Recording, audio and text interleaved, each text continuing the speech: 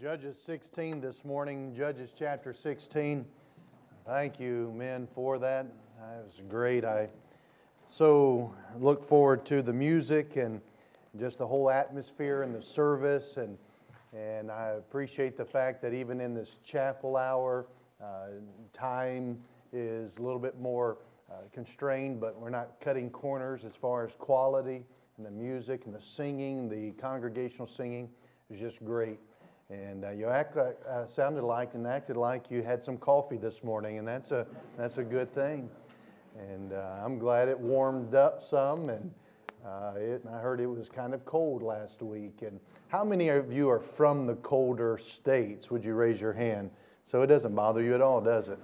And you're so used to dried out, brittle, and you bump into somebody and they just crack. But anybody from the South? Anywhere, oh, okay, grits and sausage and egg, gravy, biscuits and all that. Waffle House, does that sound familiar? All right. Waffle House is my wife's favorite restaurant. It doesn't take much to please her and satisfy her, find a Waffle House. And she's asked me if she could apply there so she can just work there occasionally. Anyone ever been to a Waffle House? And you got about 6 workers behind the counter and 3 teeth, and that's about what you have to work there. But it is great food. I'm not going to minimize that aspect of it. But she wants to work there so she can yell at the cook. You know, they take your order, the waitress takes your order, and she calls you honey or sweetheart, and you think you've known each other forever, and then she yells it to the cook, and he gets that order down, and they cook it, and it's great. You just don't look around much. You don't look to see how clean the place is. But that's in the South. But I'm glad to be up here. And I tell you what makes this so, regardless of the weather, and that's the way it is in the Victory Conference time frame. It's going to be cold. It's the only conference I know of in America where you have to pray for the power of God to work in hearts and to keep away the storm.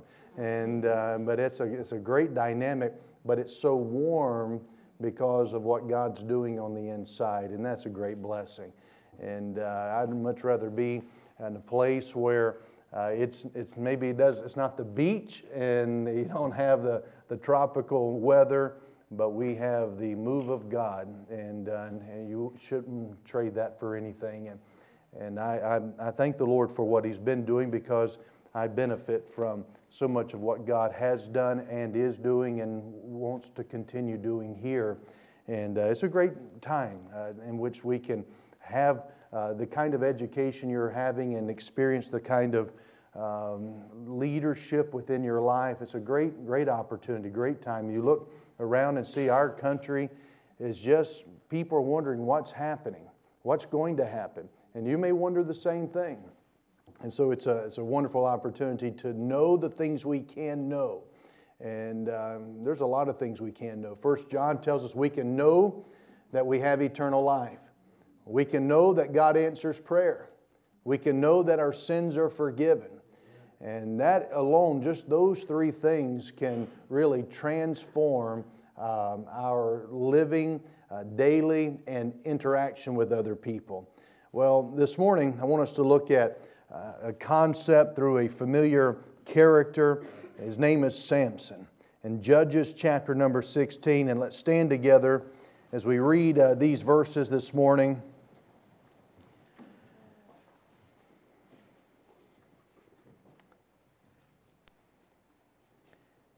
After Samson had taken the bait, the temptation, yielded, was captured, was made a laughing stock for the cause of God, Jehovah God, and the Philistines have him. In verse 21, they took him, put his eyes out, brought him down to Gaza, and bound him with fetters of brass, and he did grind in the prison house. Howbeit the hair of his head began to grow again after he was shaven. Then the lords of the Philistines gathered them together for to offer a great sacrifice unto Dagon their god, and to rejoice. For they said, Our God hath delivered Samson our enemy into our hand. And when the people saw him, they praised their God. which is Dagon. For they said, Our God, with the little g, hath delivered into our hands our enemy and the destroyer of our country, which slew many of us. And it came to pass when their hearts were merry that they said, Call for Samson, that he may make us sport. And they called for Samson out of the prison house, and he made them sport, and they set him between the pillars. And Samson said unto the lad that held him by the hand, Suffer me that I may feel the pillars whereupon the house standeth, that I may lean upon them. Now the house was full of men and women, and all the lords of the Philistines were there, and there were upon the roof about 3,000 men and women, and beheld while Samson made sport. And Samson called unto the Lord and said, O Lord God, remember me, I pray Thee, and strengthen me, I pray Thee, only this once, O God, that I may be at once avenged of the Philistines for my 2 eyes. And Samson took hold of the 2 middle pillars upon which the house stood, and on which it was borne up, of the one with his right hand, and of the other with his left. And Samson said, Let me die with the Philistines. And he bowed himself with all his might, and the house fell upon the lords and upon the people that were therein. So the dead which he slew at his death were more than they which he slew in his life. The title of the book from which we find the life of Samson is the book of Judges. Judges simply refers to the responsibility of those who are called and raised up by God to deliver His people over a 400-year period of time. The responsibility of a judge was actually that of a deliverer. A judge was a deliverer. A judge was to deliver the people of God. And Samson is this last and final great deliverer judge. Listen, if you're of the male gender in this room, you're designed by God to be a deliverer. God wants you to be a deliverer within a home someday. God wants you to be able to deliver your family and lead in such a way as to provide deliverance. If you're saved this morning, a child of God, God wants you to be a deliverer. He wants you to carry forth the message of deliverance. If God has called you to the special forces of proclaiming the good news and serving God in a full-time capacity as a preacher of the gospel, God has called you to be a deliverer. And here we find this final great deliverer in chapter 16. We come now to the last event in Samson's life where the curtain still remains open by God for all to see. And we find one of the greatest deliverers who himself is in need of being delivered. The greatest one physically to walk upon this earth is now in a place where nobody and no one can help him. Listen, young person, there's times in your life, maybe you've experienced already. If not, you will experience that when hope is almost gone, God still has help. When hope is almost gone, help is still on the way. If we're ever going to be the kind of deliverer that God would have for this generation, for your someday family, for those around you, then it's going to require that you and I experience and know experientially deliverance in our own life. I want us to look this morning at a simple message on the dynamics of Bible deliverance. The dynamics of Bible deliverance. Thank you. Please be seated.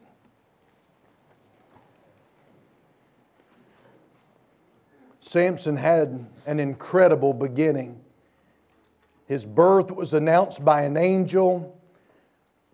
God was in the call of Samson. Samson's life didn't necessarily follow the same type of promise, and we find Samson being a man that was leaning to his own passion, a man that was living with that which was convenient and comfortable and pleasing to him. And Samson's become a great illustration of what not to do and what to avoid. But we do find Samson at least coming to the final moments of his life, seemingly ending the right way. And I've thought before, as I read through this, of the times in my life where I am about to preach or I'm about to engage in some kind of ministry that I knew this was far greater than what I could do. There are things that I can do. There are certain things that I'm able to do just with my limited resources. And then I knew there were times where I can't do this and I need God's help. And I would apply certain dynamics of spiritual exercise of faith in God. And God honors those who would honor Him by trusting Him. And I would find, hey, God came through, God blessed, and you've been here maybe some of you for half a semester, and if you've been here that long, you've experienced God doing the same thing in your life. And those of you who've been here for several years, and 2 and 3 and 4, and maybe some of you 5 and 6 years, you perhaps have experienced God doing some great things through ministry in your life as you yield to Him. But here's something that tends to happen. We seek God fervently when we need Him desperately. But then there are times where I don't have to witness today, and I don't have to preach today, and I don't have to sing today, and I don't have to minister today. And you just kind of go on vacation. Maybe that happened when you went home on Christmas vacation. Maybe some of you thought, I can't wait to get back to school so I can feel that pressure of what it's like to preach. And when you feel that pressure to preach, well, you feel that pressure to get close to God. And I thought, there's some things that are maybe pragmatic, and not all pragmatism is wrong.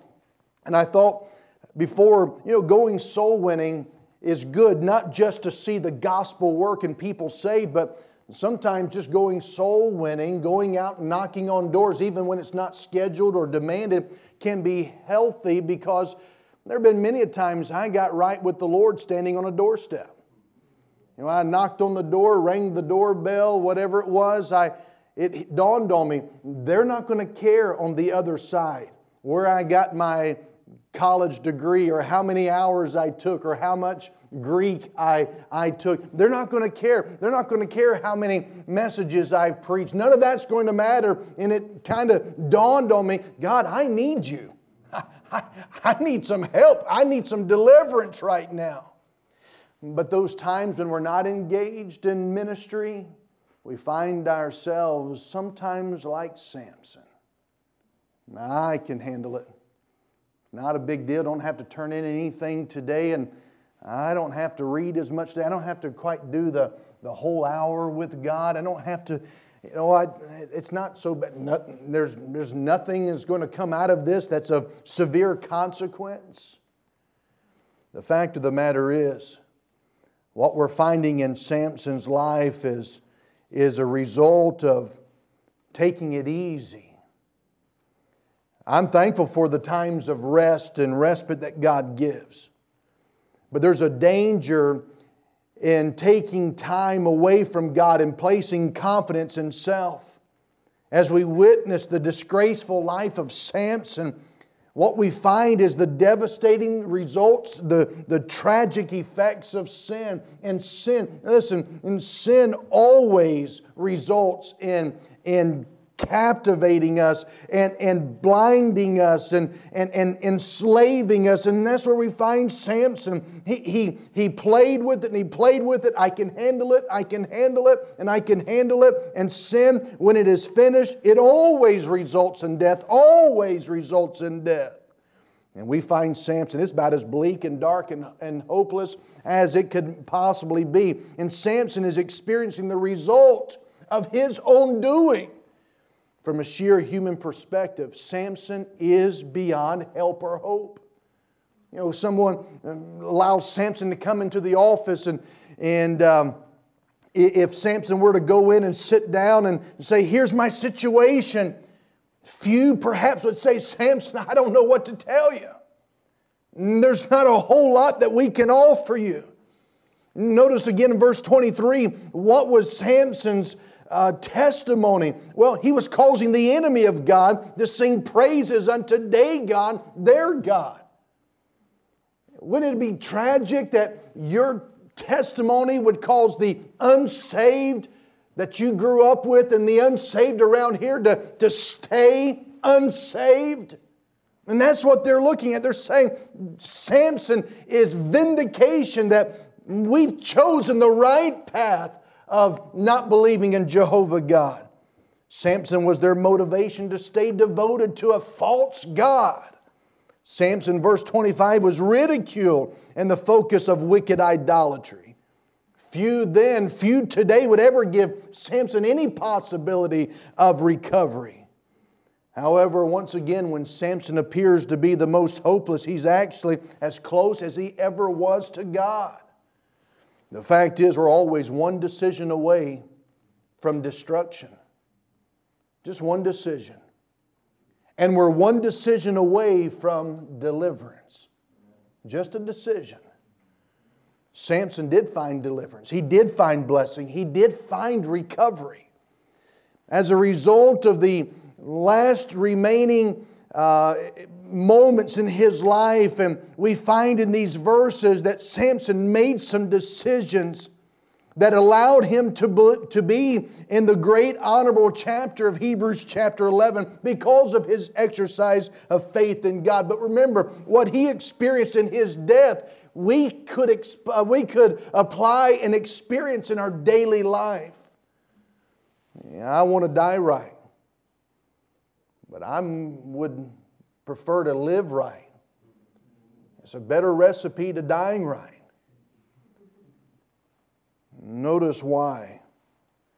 Why was it that Samson, all of a sudden, he got it together? And why is Samson moved, I believe, then to the great chapter of Hebrews 11? Well, in verse 28 it says, and Samson called unto the Lord. Samson called unto the Lord. You know what this tells me? It tells me that Samson had confidence in the character of God to deliver him. If we're ever going to have within us the message of hope, of deliverance for someone else, we must have the confidence in the character of our God to deliver us. He saw the Lord as a deliverer. He saw it was not okay to lean into his own understanding. He saw it was not okay to stay independent of God. Psalm 18 and verse 2, the Lord is my rock and my fortress and my deliverer. Psalm 34 and verse 6, this poor man cried, and the Lord heard him and saved him out of his troubles. Daniel 3 and verse 17, our God whom we serve is able to deliver us. Jesus said in Matthew 6:13, the disciples ought to pray this way, Lord, lead us not into temptation, but deliver us from evil. Remember Paul said in Romans 7, oh, wretched man that I am, who shall deliver me from this body of death? And he knew the answer. He said, I thank God through Jesus Christ our Lord. Galatians chapter 1 and verse 4, who gave Himself for our sins, that He might deliver us in this or from this present world. Colossians 1:13, who, that is God, hath delivered us from the power of darkness. 2 Peter 2:9, the Lord knoweth how to deliver the godly out of temptations. See, it is the very nature of God to deliver. It is God's nature. Take your Bible and go back a few pages to Judges chapter 10. What Samson had to know, what Samson had to recall, what was it that he knew about God that he had confidence in? Notice in Judges 10 and verse 10. And the children of Israel cried unto the Lord. See, there is a connection to this matter of calling unto the Lord, but you don't cry unto the Lord, you don't call unto the Lord, you don't dial 911 unless you're seeing this is pretty desperate and here is something that is out of my hands or out of my control. In Judges 10 and verse 10, they cried unto the Lord, saying, we have sinned against thee, both because we have forsaken our God and also served Balaam. That's pretty honest. Notice the Lord's response in verse 11. The Lord said unto the children of Israel, did not I deliver you from the Egyptians and from the Amorites and from the children of Ammon and from the Philistines, the Sidonians and the Amalekites, the Maonites? And you cried to me, and I delivered you out of their hand. Yet ye have forsaken me, served other gods. Wherefore I will deliver you. What's the next two words? No more. God is saying, haven't we been here before? Didn't you come to me last revival meeting? Didn't you come to me the last spiritual awakening conference? Didn't you come to me the last time you expressed this? Haven't we heard this before? And God even laid it out. Don't you remember? And God says, I'm not doing this anymore. I'm not going through these motions with you anymore. And in verse 14, God says, why don't you go and cry unto the gods which you have chosen, and let them deliver you in the time of your tribulation. If this is where your heart is, this is what you're pursuing, and this is what you're going to keep going back to, then why don't you just be consistent and stick with that? Verse 15, and the children of Israel said unto the Lord, we have sinned. Do thou unto us whatsoever seemeth good unto thee. Deliver us only, we pray thee this day. And they put away the strange gods among them and served the Lord. And God's soul was grieved for the misery of Israel. Why? Because it is the nature of God to deliver. And Samson had confidence in God that He truly would deliver. Our God is a merciful God. Our God is a gracious God.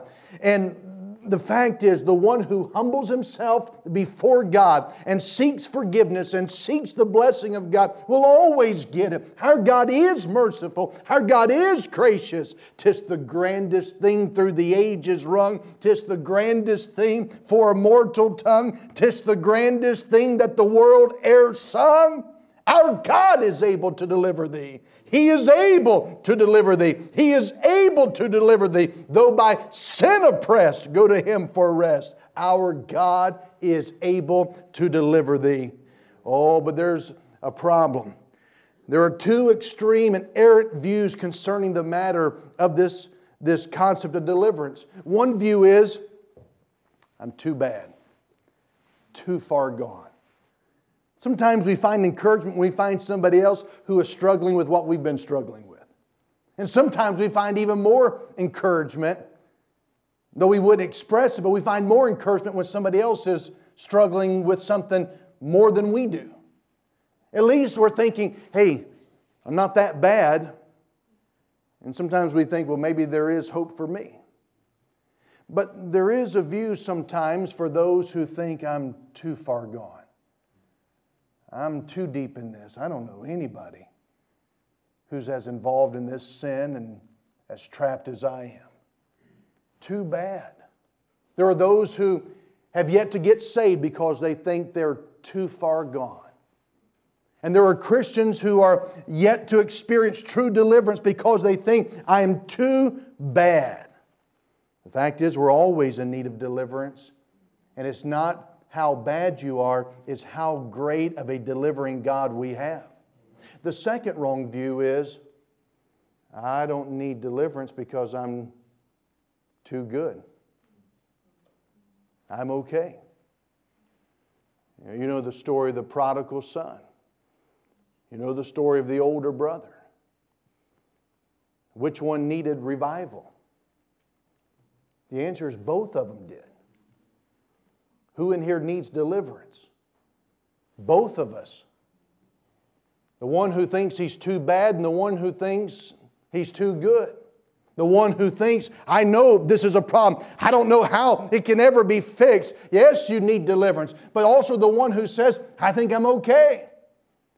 That's why it's dangerous to ever get to a point where you say, my checklist is all checked off. I don't see anything else. I don't know anything else. Listen, if the Lord Jesus looked to His Heavenly Father for deliverance in His life, then how can we ever get to a point in time in any day of our life where we see, I don't really need the deliverance of the Lord. Lead us not to temptation, but deliver us from evil. The fact is, when we fail to embrace our deliverer, we fail to embrace the delivering God, we will find ourselves, just like Samson, we will find ourselves shaved and saddened and sorry. There is still a deliverer. And what I want us to see this morning is that Samson prays a short prayer. This very short prayer, however, speaks volumes about himself, but it speaks volumes about our God. And I want us to examine in these few moments this cry of Samson in order that we might learn the lessons for victory and move on to recovery. Again, what Samson experienced in his death, I believe God wants us to apply in our daily life.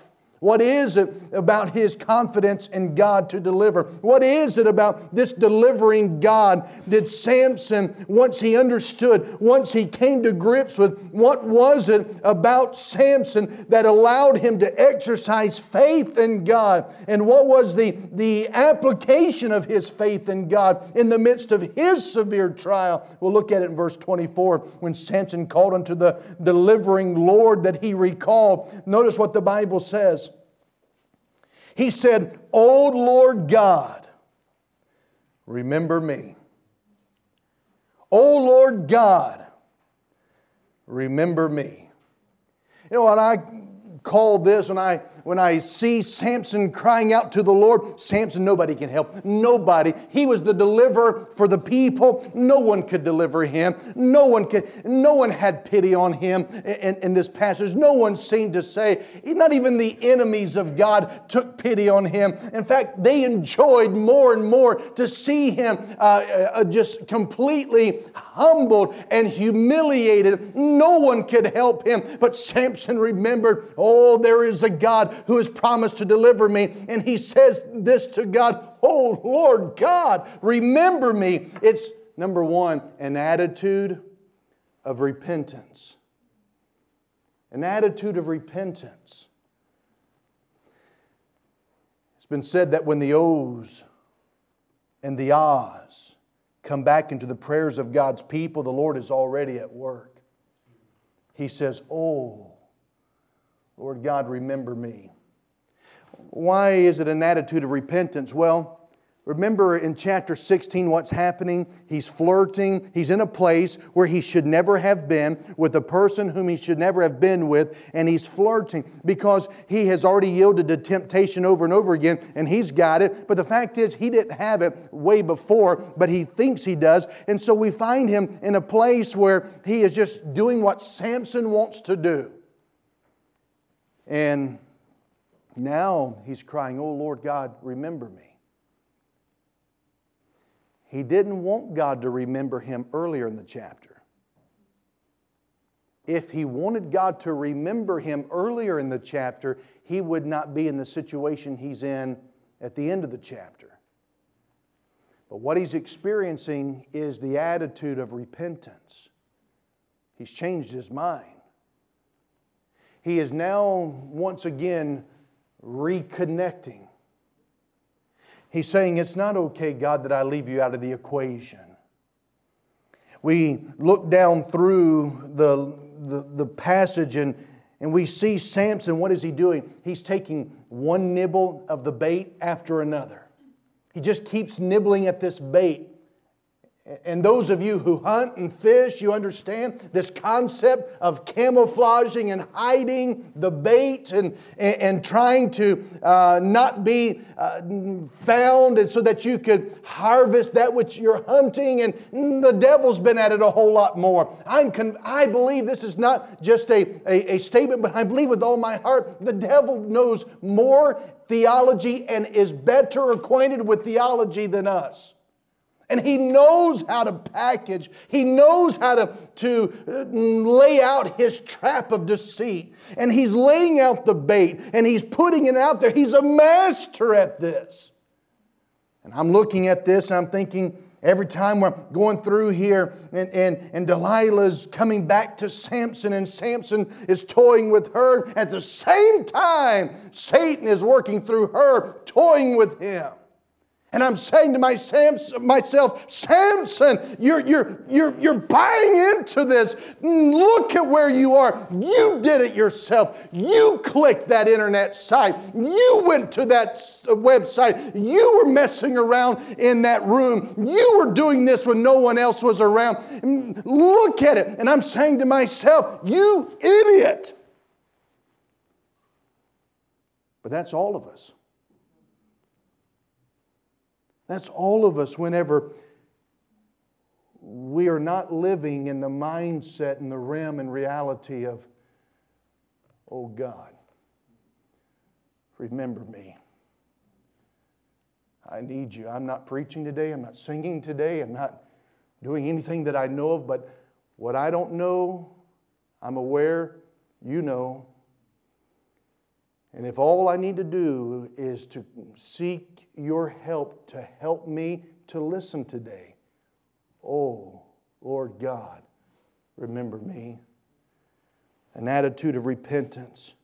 How many nibbles of porn, pornography, fornication, impurity did you click on this Christmas break? I'm convinced we are not helped by the smartphone.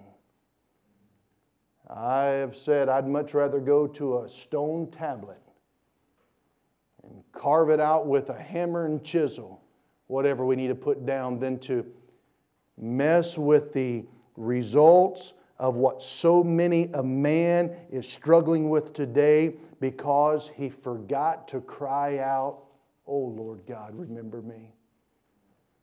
Too often we want God to remember us in getting right, but we don't want God to remember us when the temptation comes around. I've got an iPhone, but I don't have the internet. I don't even have email.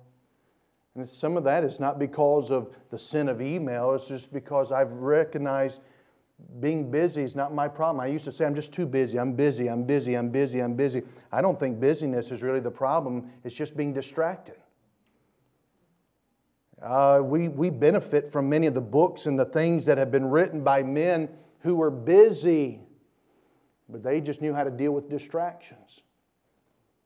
And I think if we're not careful, the distractions are going to help get you down on that slippery slope of yielding to some temptation.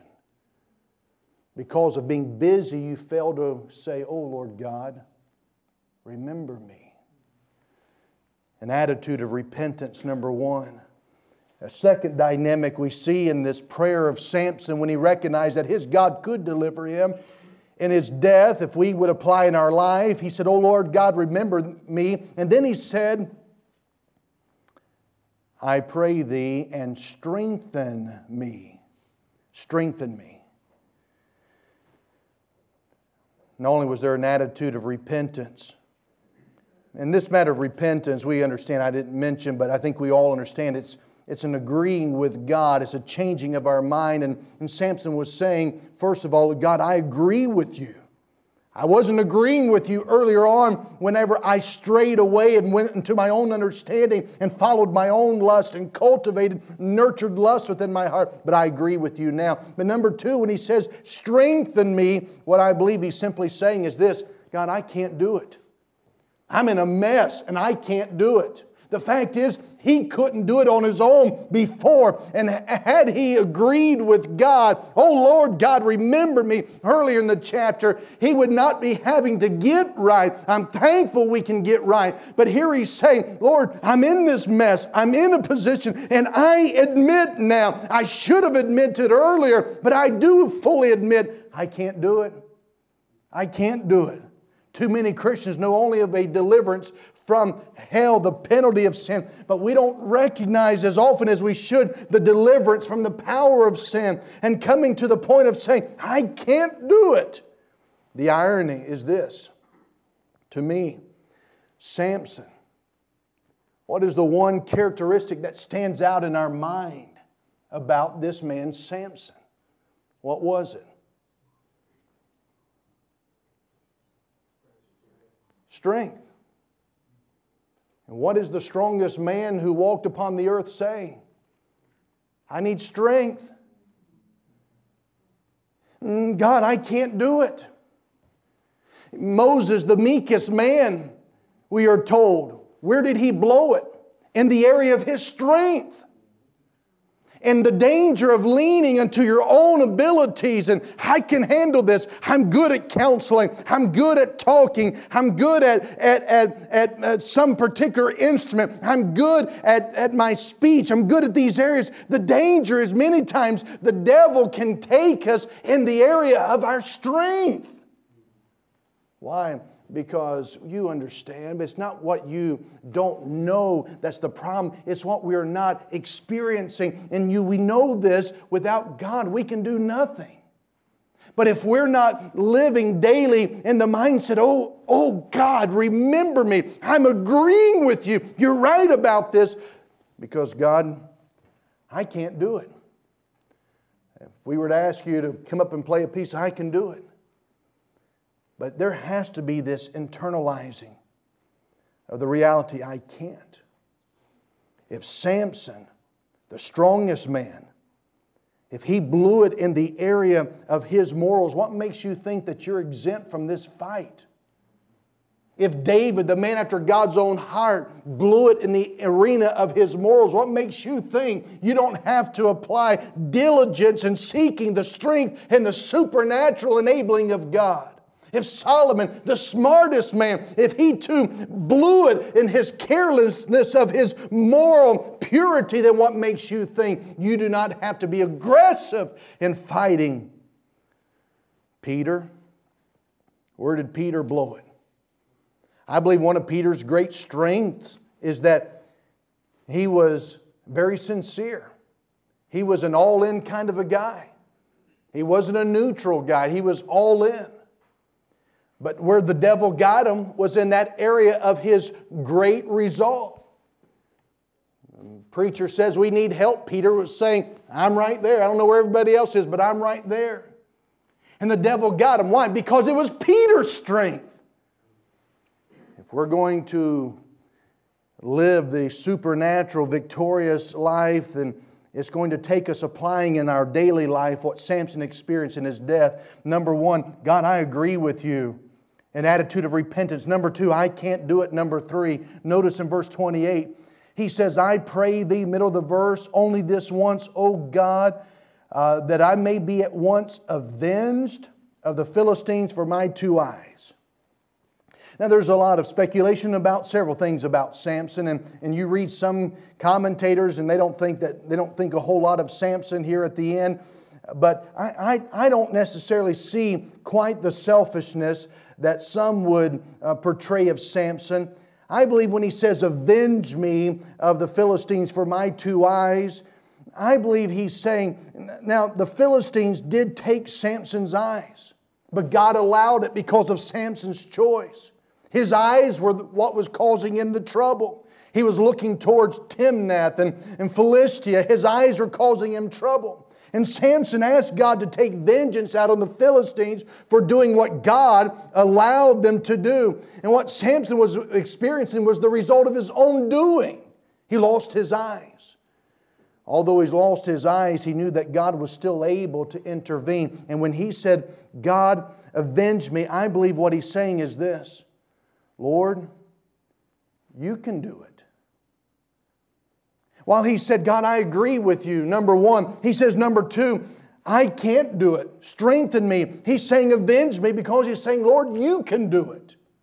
When God's called you to ministry, He's not calling you to ministry because He can't do it, because He thinks you can do it. He's calling you to ministry because He knows you can't do it, and He's looking for someone who will allow Him to do it through them. And Samson is saying, God, I know you can do it. I love what A.W. Tozer said. Tozer said, this is my philosophy. Are you awake? That's not what he said. Just want to make sure before I read it to you, because it's really good. Tozer said, everything is wrong until God sets it right. That's good. You know, ministry is pretty much wrong. We can get all the thing, you can get all the methodologies down, but ministry is wrong until God sets it right. We need God to do it. God, you can do it. And that's what Samson is saying. Samson said, God, I agree with you. I know you're a delivering God. God, I know that I've blown it. And the fact is, I'm calling on you to deliver. I know I can't do it. But Lord, you can. And wouldn't it be life-changing this semester if you get into a situation you say, Lord, I am agreeing with you. Whatever the principles might be, God, I'm in agreement with you. I'm not going to be independent of you. And I'm acknowledging the fact I can't do this. It's not a false humility to say, I can't do it. It is recognizing that which is true. I can't. And God will help us to experientially know at times, I can't. But He's saying, God, you can. I want to see, God, you do this through me. You know, one of the great blessings of Baptist College of Ministry is not only to get the Baptist polity down, such a great opportunity. And by the way, you understand that as a Baptist, we're not just another denomination. You know, Presbyterian, Methodist, and people say, it's just a denomination. Well, those are, but Baptist is not a denomination. It's a position of Bible principles. We were believing Bible truth. To say we believe the Bible is not a denomination. You veer from this, you might enter into a denomination. But Baptist College of Ministry, this matter of ministry is not you doing it. It's you recognizing, Lord, I can't, you can, and allow Him to do that through you. And to be able to see God do with, for, through, in you right here, right now is some of the greatest privileges of a student here. You don't wait till you get out. Oh, I can't wait till I get out so I can do ministry. If you wait till you get out to do ministry, you're not in. You should be, God wants to deliver today. That's why God allowed David with the lion and the bear, because he could have never helped and delivered a nation with Goliath had there not been the lion and the bear. And some of you, you've not been ready for the lion and the bear. Oswald Chambers said, faith is unutterable trust in God. Trust that never dreams that He will not stand by us. The last dynamic. Notice in verse 30. Samson said, let me die with the Philistines. And he bowed himself with all his might, and the house fell upon the lords and upon all the people that were therein. So the dead which he slew at his death were more than they which he slew in his life. And don't forget that Samson too died. But he said, let me die with the Philistines. Not only did he say, Lord, remember me. Oh, Lord, remember me. An attitude of repentance. I agree with you. He said, God, strengthen me. Why? Because he couldn't do it. And then he said, God, avenge me. And I believe he's simply saying, Lord, I can't, but you can do it. You get in on the scene. You intervene. You work in this terrible, horrific situation. You do, God, that which I thought I was able to do. But then number 4, he says, let me die with the Philistines. Now, some would say he's committing suicide. I don't believe that's what he's doing. When he says, let me die with the Philistines, what he's saying is this: God, today, this is the way I should have been living. Well, I can't change the past. Today, I'm all in. I'm all in. Total abandonment. You know why you're not seeing the delivering work at times through your life? Maybe because you're not seeing the deliverance within your life. Because you've said the right phrases, God, I confess, I'm wanting to get right, forgive me, I acknowledge, I agree with you. Maybe you've said the phrase, Lord, I can't do it, and you've said, but God, you can. But there's one missing ingredient. Total abandonment. And if there's anything that Samson is saying to us, it's this: I'm all in. It may cost me my life, but there's no better place to be than being all in with Him. Think about the missionaries of yesteryear. They didn't buy the round trip tickets. When they said goodbye, they didn't know of what a furlough might be. They were all in. Now there's a lot of popularity about missions. It's the romance of it in the wrong way. I get to travel from place to place and show some slides and preach a message and get some money. That's a far cry difference of an attitude of the fact that I want to be all in. I had a couple tell me, preacher, we're retired. We think a great way to live our retirement years is to serve God. And I said, well, of course. He said, I think we'll go into a helps ministry. We can just travel around. We don't have to be bogged down one place, and we can just help out people here and there. And while there were some good things that came out of that sound, I thought, why don't you just hunker down here and be good and faithful? I think there's a great need for evangelists today. But there's a great detriment in the romance of evangelism. I just want to travel.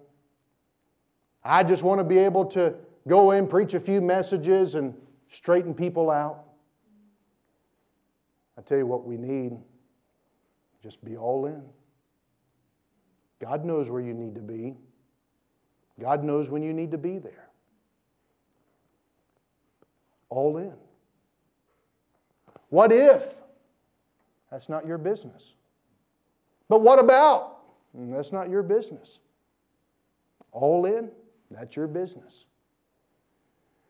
Remember John McCain telling of the soldier he was detained with while in prison as a prisoner of war, and his name was Mike Christian. McCain said that Mike Christian, too, was a naval officer who had been shot down and captured in 1967. One day they had a package that had been shoved into their holding cell with American postage on it, and it brought great delight to them as they saw American postage stamp on this package. They rushed to it, opened it up, and they found within this package simply red and white handkerchiefs and scarves. Well, their uniforms were blue-issued uniforms, and so Mike Christian, he found himself a bamboo needle and crawled underneath a solitary light bulb that was hanging, and he took that crude bamboo needle and he sewed within side of his blue-issued uniform shirt an American flag. McCain said every afternoon before we would have our bowl of soup, Mike, he would hang his shirt on the wall of the cell, and he would simply give the command, say it. And they would recite the Pledge of Allegiance to the American flag. On one occasion, the Vietnamese searched their cell without warning, and they discovered Mike Christian's shirt with the flag sewn on the inside of it. They removed him, and they took Mike, dragged him out, and for the benefit of others, they unmercifully beat Mike Christian. After several hours of beating, they drug him back and threw him in that cell unconscious. And there he laid on the floor after being given another blue-issued shirt. He was unconscious, his eyes swollen, teeth missing. McCain said they tried to clean him up as well as they could, but they didn't know if he was going to make it through the night.